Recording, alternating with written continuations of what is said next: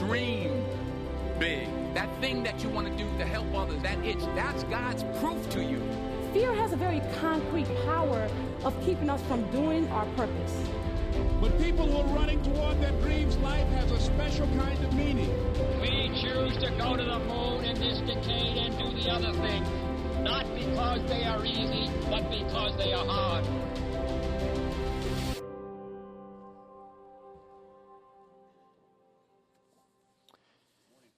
Hi, friends. Good to see everybody. Welcome to everyone. Welcome to our Bell Aliens, as we call them, and our Edgewoodians, and our Abingdonians, and our Mountain Roadians, and I guess our Mountain Online folk as well. We've got joining us today is Jerry and Jen, who are at work today, Brittany and Joppa, Mike in Middle River, whoever we are, wherever you're from. Glad you're with us today. Hey, did everybody survive Snowmageddon? Okay, whole lot of panic, not much snow, but it has been cold this winter, though. I was noticing, on your phone, you can check in at temperatures around the different places. I saw this the other day. Check this out, how cold it was recently. That's pretty cold. And I got excited because I thought, now the Vikings can win the Super Bowl. Because, hell froze is over. So, anyway, it's been very cold in Minnesota on my phone. I also keep track of where our cabin is in northern Minnesota. This is what I read the other day. 39 below. It's like about 60 wind chill. My goodness. It was so cold, Minnesotans were putting on long pants. It was that cold. Which reminds me of a story. From the time that, before Carl and I were married, we went up to the cabin after Christmas. She got to go with our family one time. It was very cold, very snowy, but we burrowed in by the fire. Reminder now, that cabin is not winterized, which means no running water, which means you don't go to the bathroom indoors. Okay, so you're tracking with me. All right. So we're exhausted sitting by the fire, and everybody decides to go to bed. Mom and Dad say they're going to bed, and I'm going to sleep on the couch by the fire. Someone's got to tend the fire, and Carla's going to go to bed, and so she says, well, I'm going to go to the bathroom first, which means a trip out to the outhouse. Now, I got a picture of this outhouse. I took it last summer, actually, with one of my little buddies up there, and isn't that a beaut? Just picture it now with about 3 feet of snow, really, really cold, and frost on the seat, and pitch dark, and you got the picture for Carla. She goes and puts on her big boots, and she thinks, so I'm only going to be out for a little bit, so she doesn't grab a coat.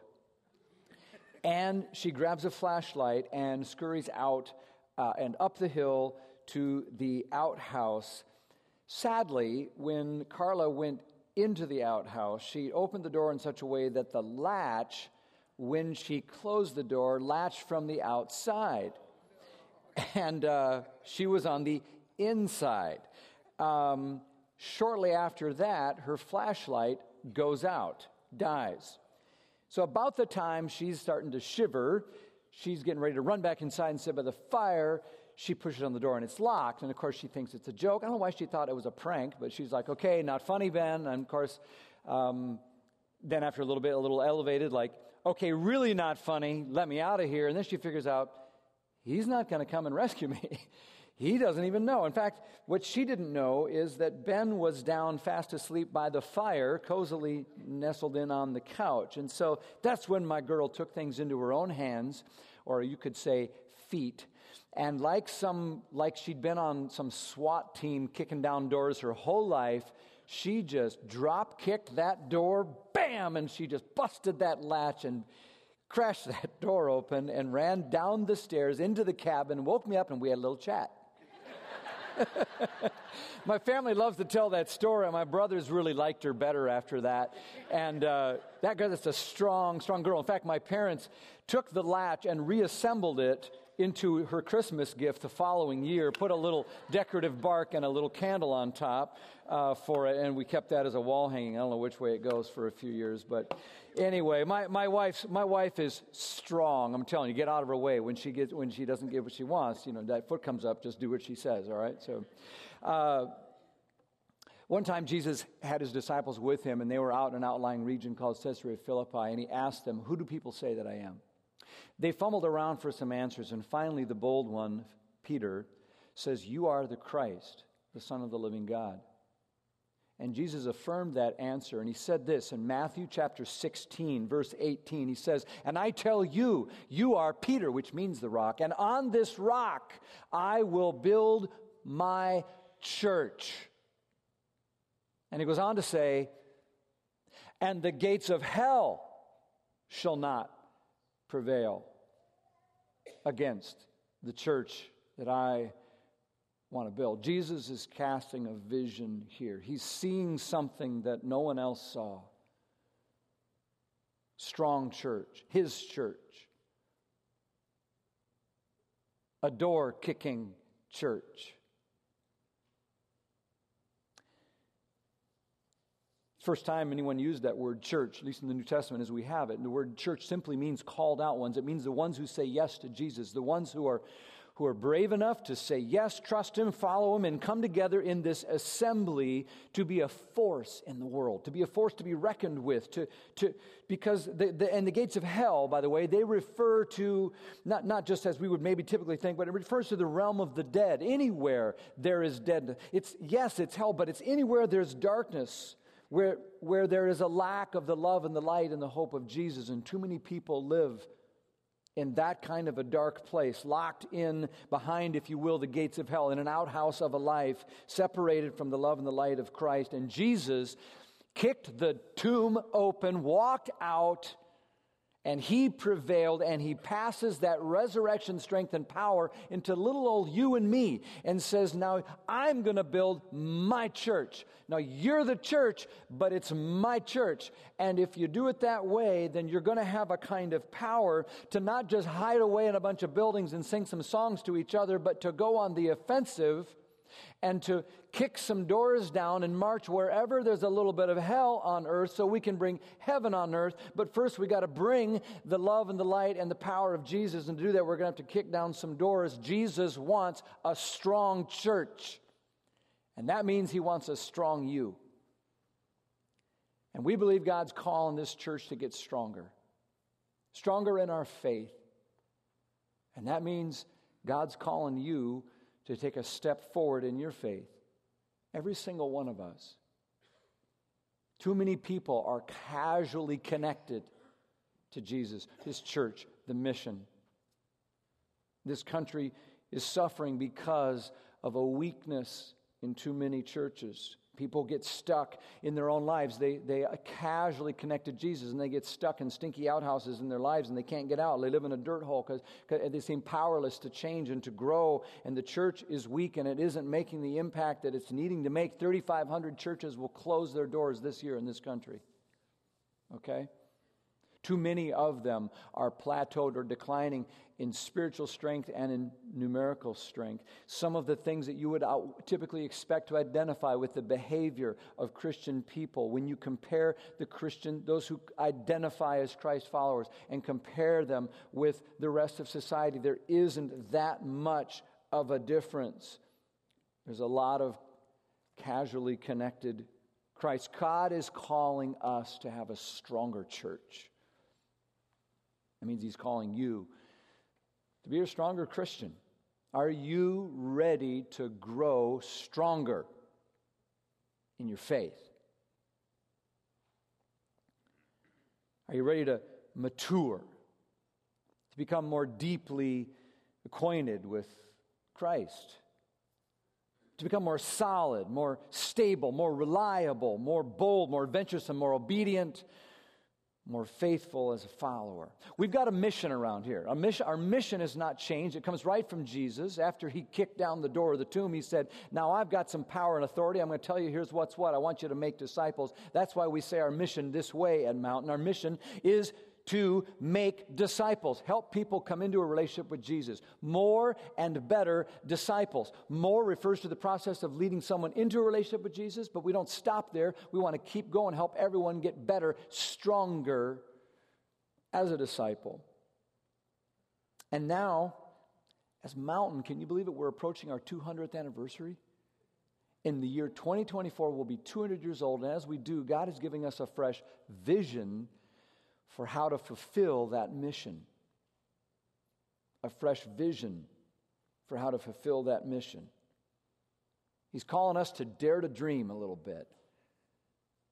Old churches need to dream about the future, and we are. And so a couple weeks ago, I invited you with me up in the bucket of the truck to get up high and to see out and to imagine what it would be like if we did that in our lives. If you dared to dream about where things are going, where God wants to lead you, where God is leading our church as we look out. And through a year-long process, the elders and the leaders have been thinking about this vision, trying to discern it, and we've been led to this kind of key passage in Isaiah 54, and I want to bring it back to you. The last couple of weeks we've been going through this, and we're going to come back to it. This was spoken by God to a people who were living in an outhouse, okay? They were discouraged, they were deflated, they weren't sure, they thought maybe their best days were behind them, they weren't sure where they really were, they had no future vision, and God says it's time to dare to dream, gets them up in the bucket, and he says in Isaiah 54, verses 2 and 3, hey, listen, no, I'm not done with you, but in fact, enlarge the place of your tent. Make plans.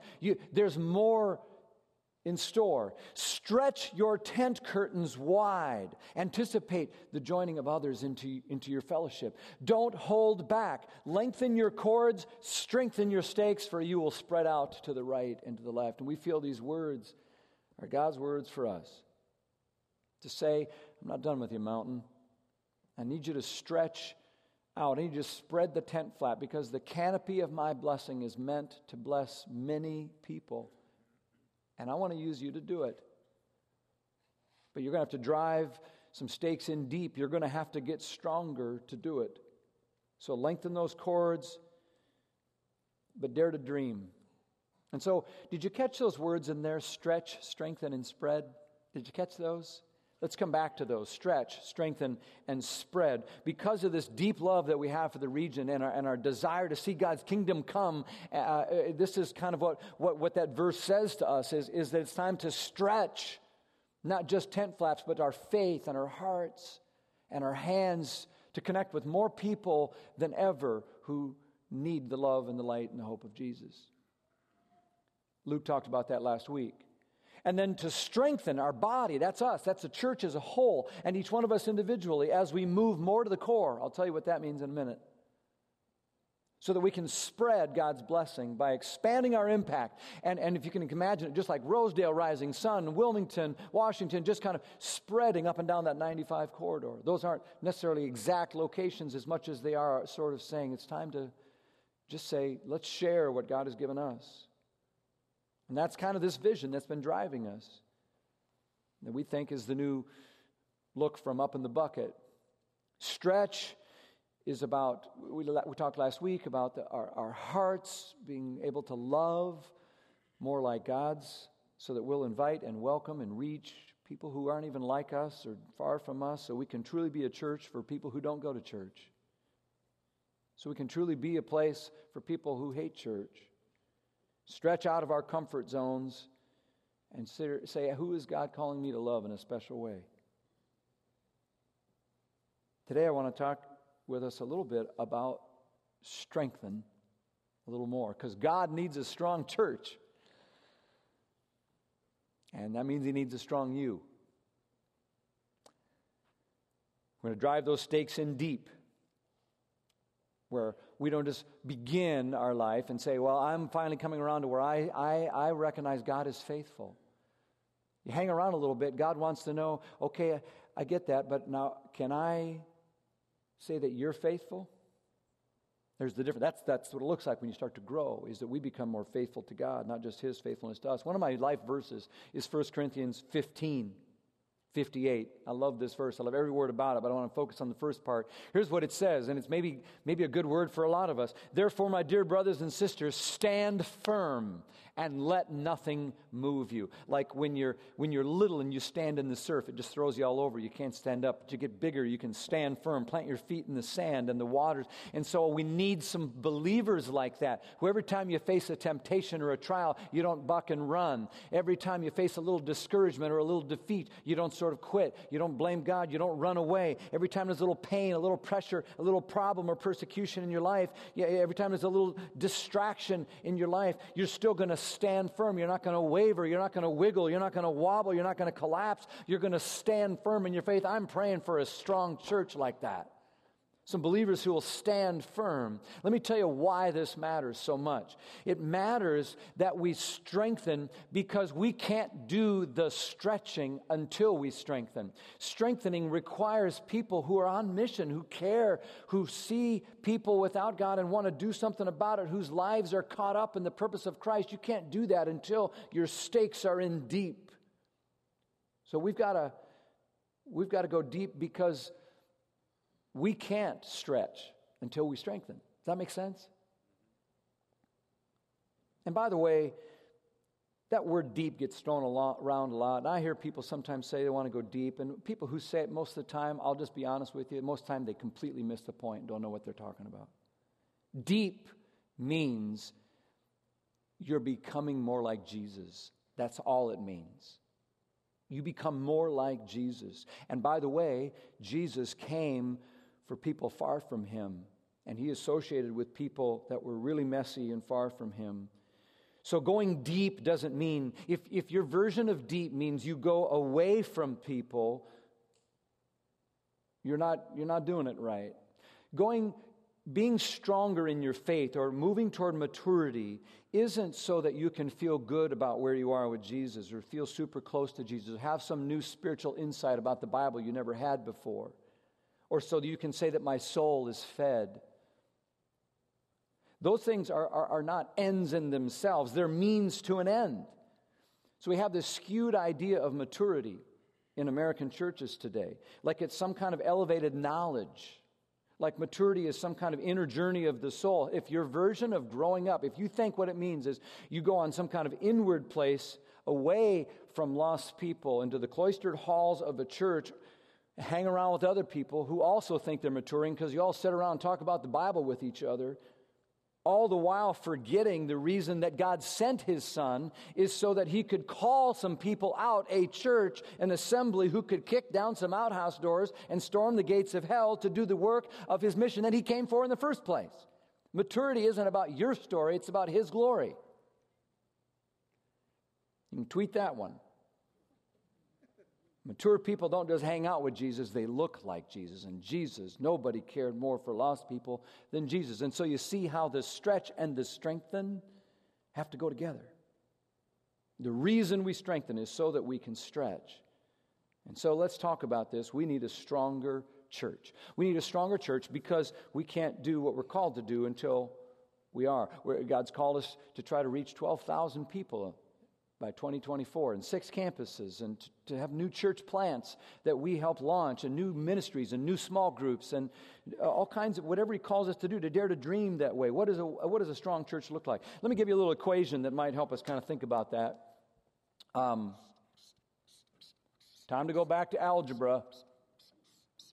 All right, x plus y equals z. That's kind of the equation, this sort of mystery equation for what it looks like to have a strong church. And that's what this z represents, is the strong church. This is a healthy, strong, z is the goal. Z is the sort of absolutely fully functioning, redemptive potential reaching, powerful, strong church that's making an impact, filled with radical, bold, dangerous, world-crashing, door-kicking, Christ-following, strong-body Christians, all right? That's the goal. How do we get there? Well, what's X? X is sort of leaders.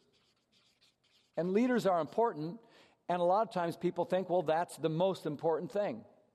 That if we just got, it's based on a model sometimes that, the pastors or the pastor or the staff is sort of the key here.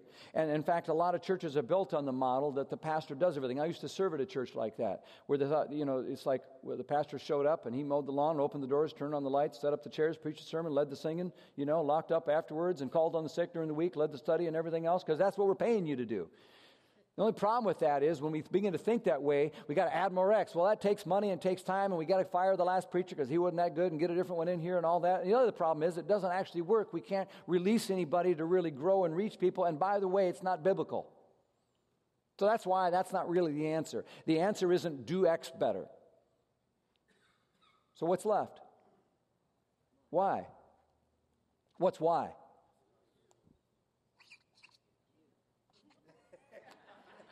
Yeah. Why is us? Why is the church? Why is all of us together?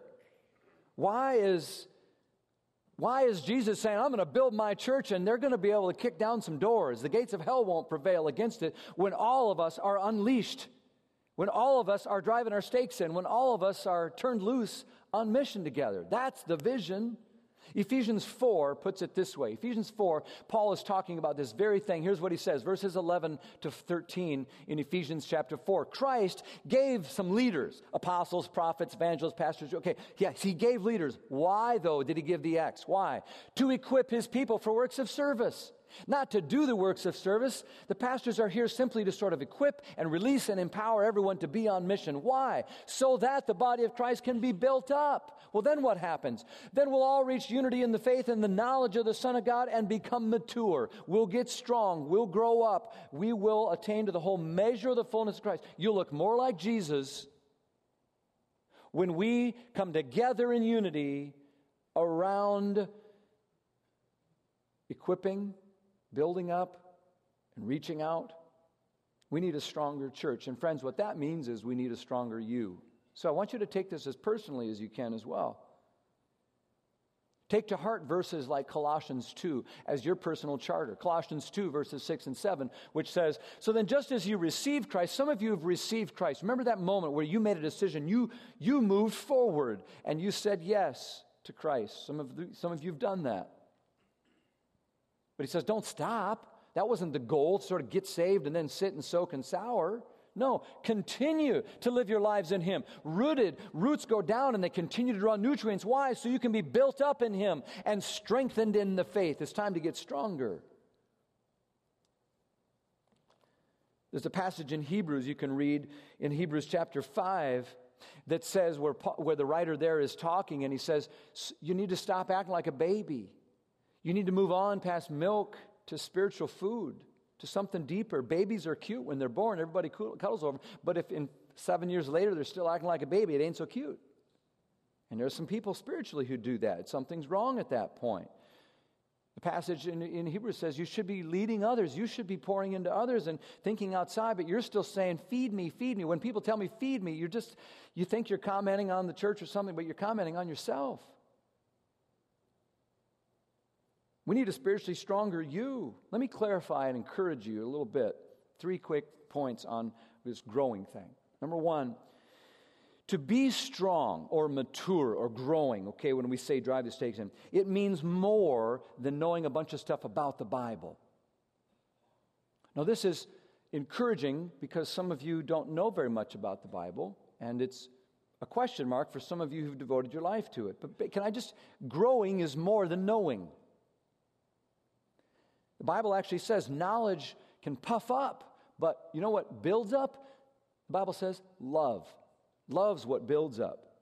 So we're not saying that learning is bad or that study is bad. Not at all. The opposite's true. It's good. But just don't confuse learning with growing in maturity. Because knowing stuff can make you feel smart. Guess what? The demons are smart. Okay, Pharisees are smart. All right, there's lots of people who are really smart who don't look anything like Jesus. So it's loving like Jesus. Look at 1 Corinthians 8:1. This is what Paul is trying to talk about. He says he's addressing a bunch of questions to a church like ours, and he says, next is your question about eating food that has been sacrificed to idols. And that's not a problem we have, but it's an example of how Christians always have lots of questions, wants to debate things. And so he says, on this question, everyone feels that only his answer is the right one. Boy, things haven't changed much, right? But although being a know-it-all makes us feel important, what's really needed to build the church is what? Love. You want to grow up? Love others like Jesus. Everybody can do that. Second, being strong, being mature, or growing means a lot more than just knowing about Jesus. Knowing about Jesus. It's in fact truly knowing Jesus. There's a difference, isn't there, between knowing about Him and answering a test and getting a bunch of stuff right, and knowing the stories, and actually having a relationship where you know Him, like the real you and the real Him. Paul, the apostle, had all these amazing credentials and things in life that everybody was giving him accolades for. He says, I would trade all that in. He did trade it in. Look at Philippians 3:10. I gave up all that inferior stuff that most people give their life for. He says, it's inferior. Why? So I could know Christ personally. and experience that resurrection door-kicking power in my life. I'd give anything for that.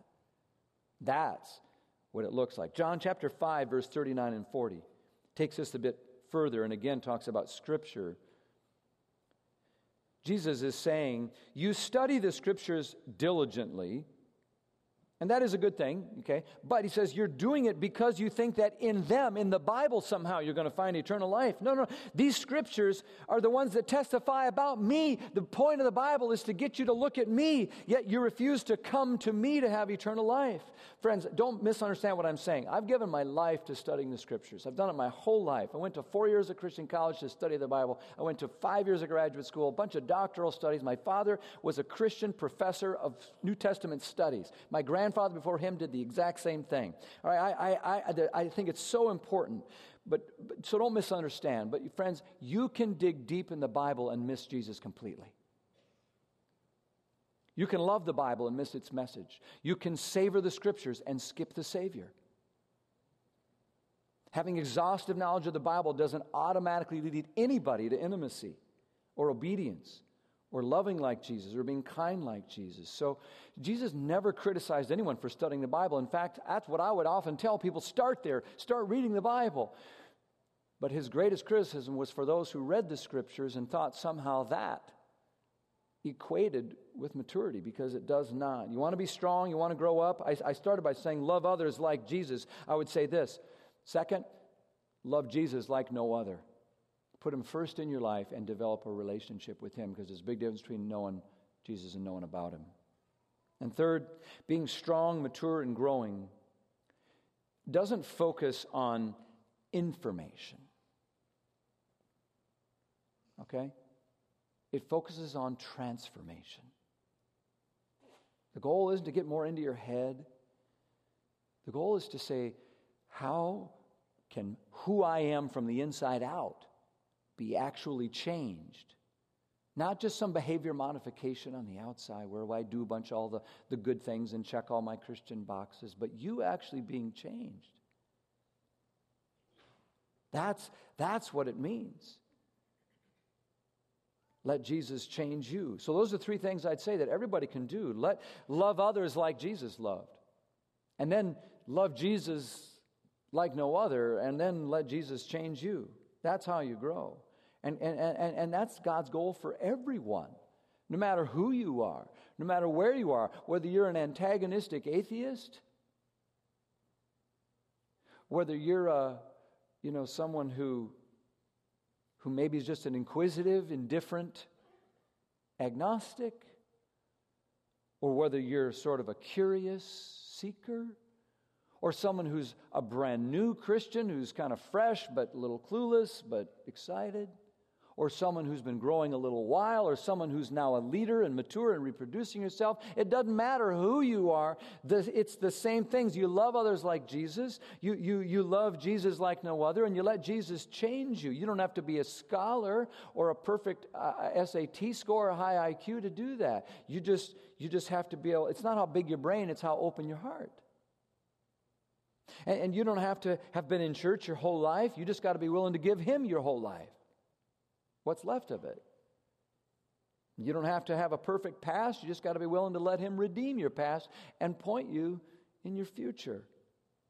And so there's some questions that I call kind of powerful discipleship questions that I've learned to be using in my life, and I want to give them to you. I've given them to you before, but you can use these every day. In the morning as you begin, at the end as you close your day, as you're driving to work, or at the end of a Bible study, as you open the Scriptures, as you pray, as you meet with your small group. These are always great questions. Here they are. It's the question a person asks when you want to say, I want to drive my stakes in deep and grow. You start by saying, what's Jesus saying to me? Because I promise you, he's talking to you. He's going to do it through his word. He's going to do it through his church. He's probably doing it right now. Got to slow down enough to get an answer to that question. What's Jesus saying to you? And then the second question is just as important. It comes with it. It says, what are you going to do about it? Because really at the end, that's all growth is learning to respond to the voice of God and trust and obey. Trust and obey. Wherever you are on the continuum of faith, from an antagonistic atheist to a sort of indifferent agnostic, to a curious seeker, to a brand new baby, to a sort of growing disciple, to a reproducing, mature follower. Wherever you are, everyone's welcome. Jesus cares about everyone along that continuum. And the important thing is not where you are right now as much as, are you moving? Are you moving in the right direction? And this is what we mean when we use the phrase in our new vision, more to the core. More to the core. Let me show you what I'm talking about. Draw you another picture. More to the core. At the center of every church is Jesus, right? That's Him. That's what it's all about. We're all driving to that. That's what matters most. He's the hub. He's the core. He's everything. And those close to Him, who have been walking with Him, who are signed on as disciples, we can call the committed. These are the folk that they typically, you can see it in their life. They're people who are committed to loving God, loving people, serving the world. They're generous with their time and their money, and they're leading, they're involved, they're serving, they're kicking some doors down here and there. There's another group outside of that would say, yeah, Mountain's my home. That's where I go, but their gathering with us might be less frequent and less committed. They may or may not be in a group. They may or may not be serving, probably not. They may not be as generous with their time, their talents, their treasures, and their heart about what God is really doing in and through this place. And that's another part of this church. And there's another whole, I'm not even going to draw another circle, but all the rest out here we would just call the community.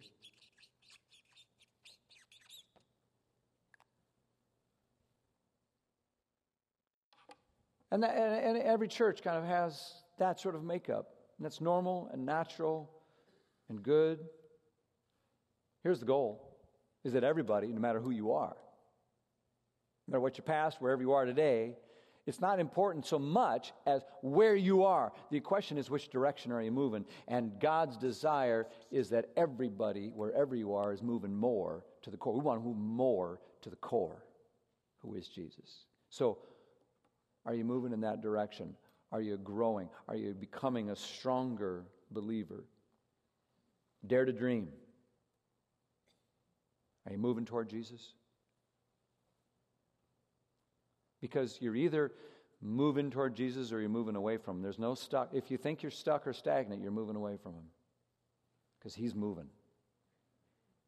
You got to keep up with Him. It's a lifelong journey. That's why He says, follow me. He doesn't say, come and sit with me. He says, follow me. So, are you moving toward Jesus? Let me give you 3 questions that will kind of help you maybe just figure out what you want to do next. Number 1, where are you right now? As you think about this, where are you right now? Are you out here, haven't stepped across the line of faith? Or maybe you're honestly part of the crowd. You're here, you say, this is my church, but you know there's more for you that God has in mind. Or you're part of the committed and you're ready for that next step. Where are you right now? You got to be honest about that. Next question would be, where are you going? What direction are you moving? Because direction is so important. All of us kind of meet at the foot of the cross. Think about the people who met at the foot of Jesus' cross. For example, there were Pharisees there. They had such a wealth of knowledge of the Scriptures. They were only feet away from Jesus, and yet their hearts were 1,000,000 miles away, spiritually speaking. They were moving in the wrong direction. And yet there was a man right next to Jesus hanging on a cross who was a criminal. He was a derelict. He was a loser. He was a scoundrel. You wouldn't want him dating your daughter. But he cried out to Jesus, and because of Jesus' grace and His desire, Jesus says, you'll be with me in paradise. His direction was the right one. And so here you are standing at the cross, and every one of us has a decision to make about our direction toward Jesus. Where are you now? What direction are you moving? And what's your next step? What's your next step to keep going in the direction toward Jesus? For some of you, that might be, we keep talking about Welcome to Mountain. Come to Welcome to Mountain. That's a great first step for a lot of people. For some of you, you need to talk to someone about your faith and figure out what your next step is. We have friends every week at the end of the service if you don't know anybody. Some of you need to get baptized as a way of birthing your new life in Christ. Some of you need to begin to serve or to begin to get back into a life group that you haven't been in for a while. Connect with some believers so you can grow. Some of you are in a rooted group, and I think it's great, and keep growing. Some of you need to know when we talk about rooted, next time we do it, you need to sign on and say, I'm going to do that rooted thing because it's going to help you. Some of you need to be leading a group. Some of you need to take a step of faith and go on a trip. Some of you need to start pouring and developing into others instead of saying, feed me, feed me. Some of you need to continue to study and have more fruit of the Spirit start being developed in your life. We need to spend time with the people that are going to build us up instead of tear us down and get time in the Word. Maybe you're going to journal your prayers. Maybe you're going to listen to more Christian music. Sign up for the men's retreat. I don't know. It's not my job to sort of spell it out for you, but I hope you will take one step. God will honor that. And He'll lead you forward. Because we need a stronger church. God's hoping that'll mean a stronger you. Let me pray for you.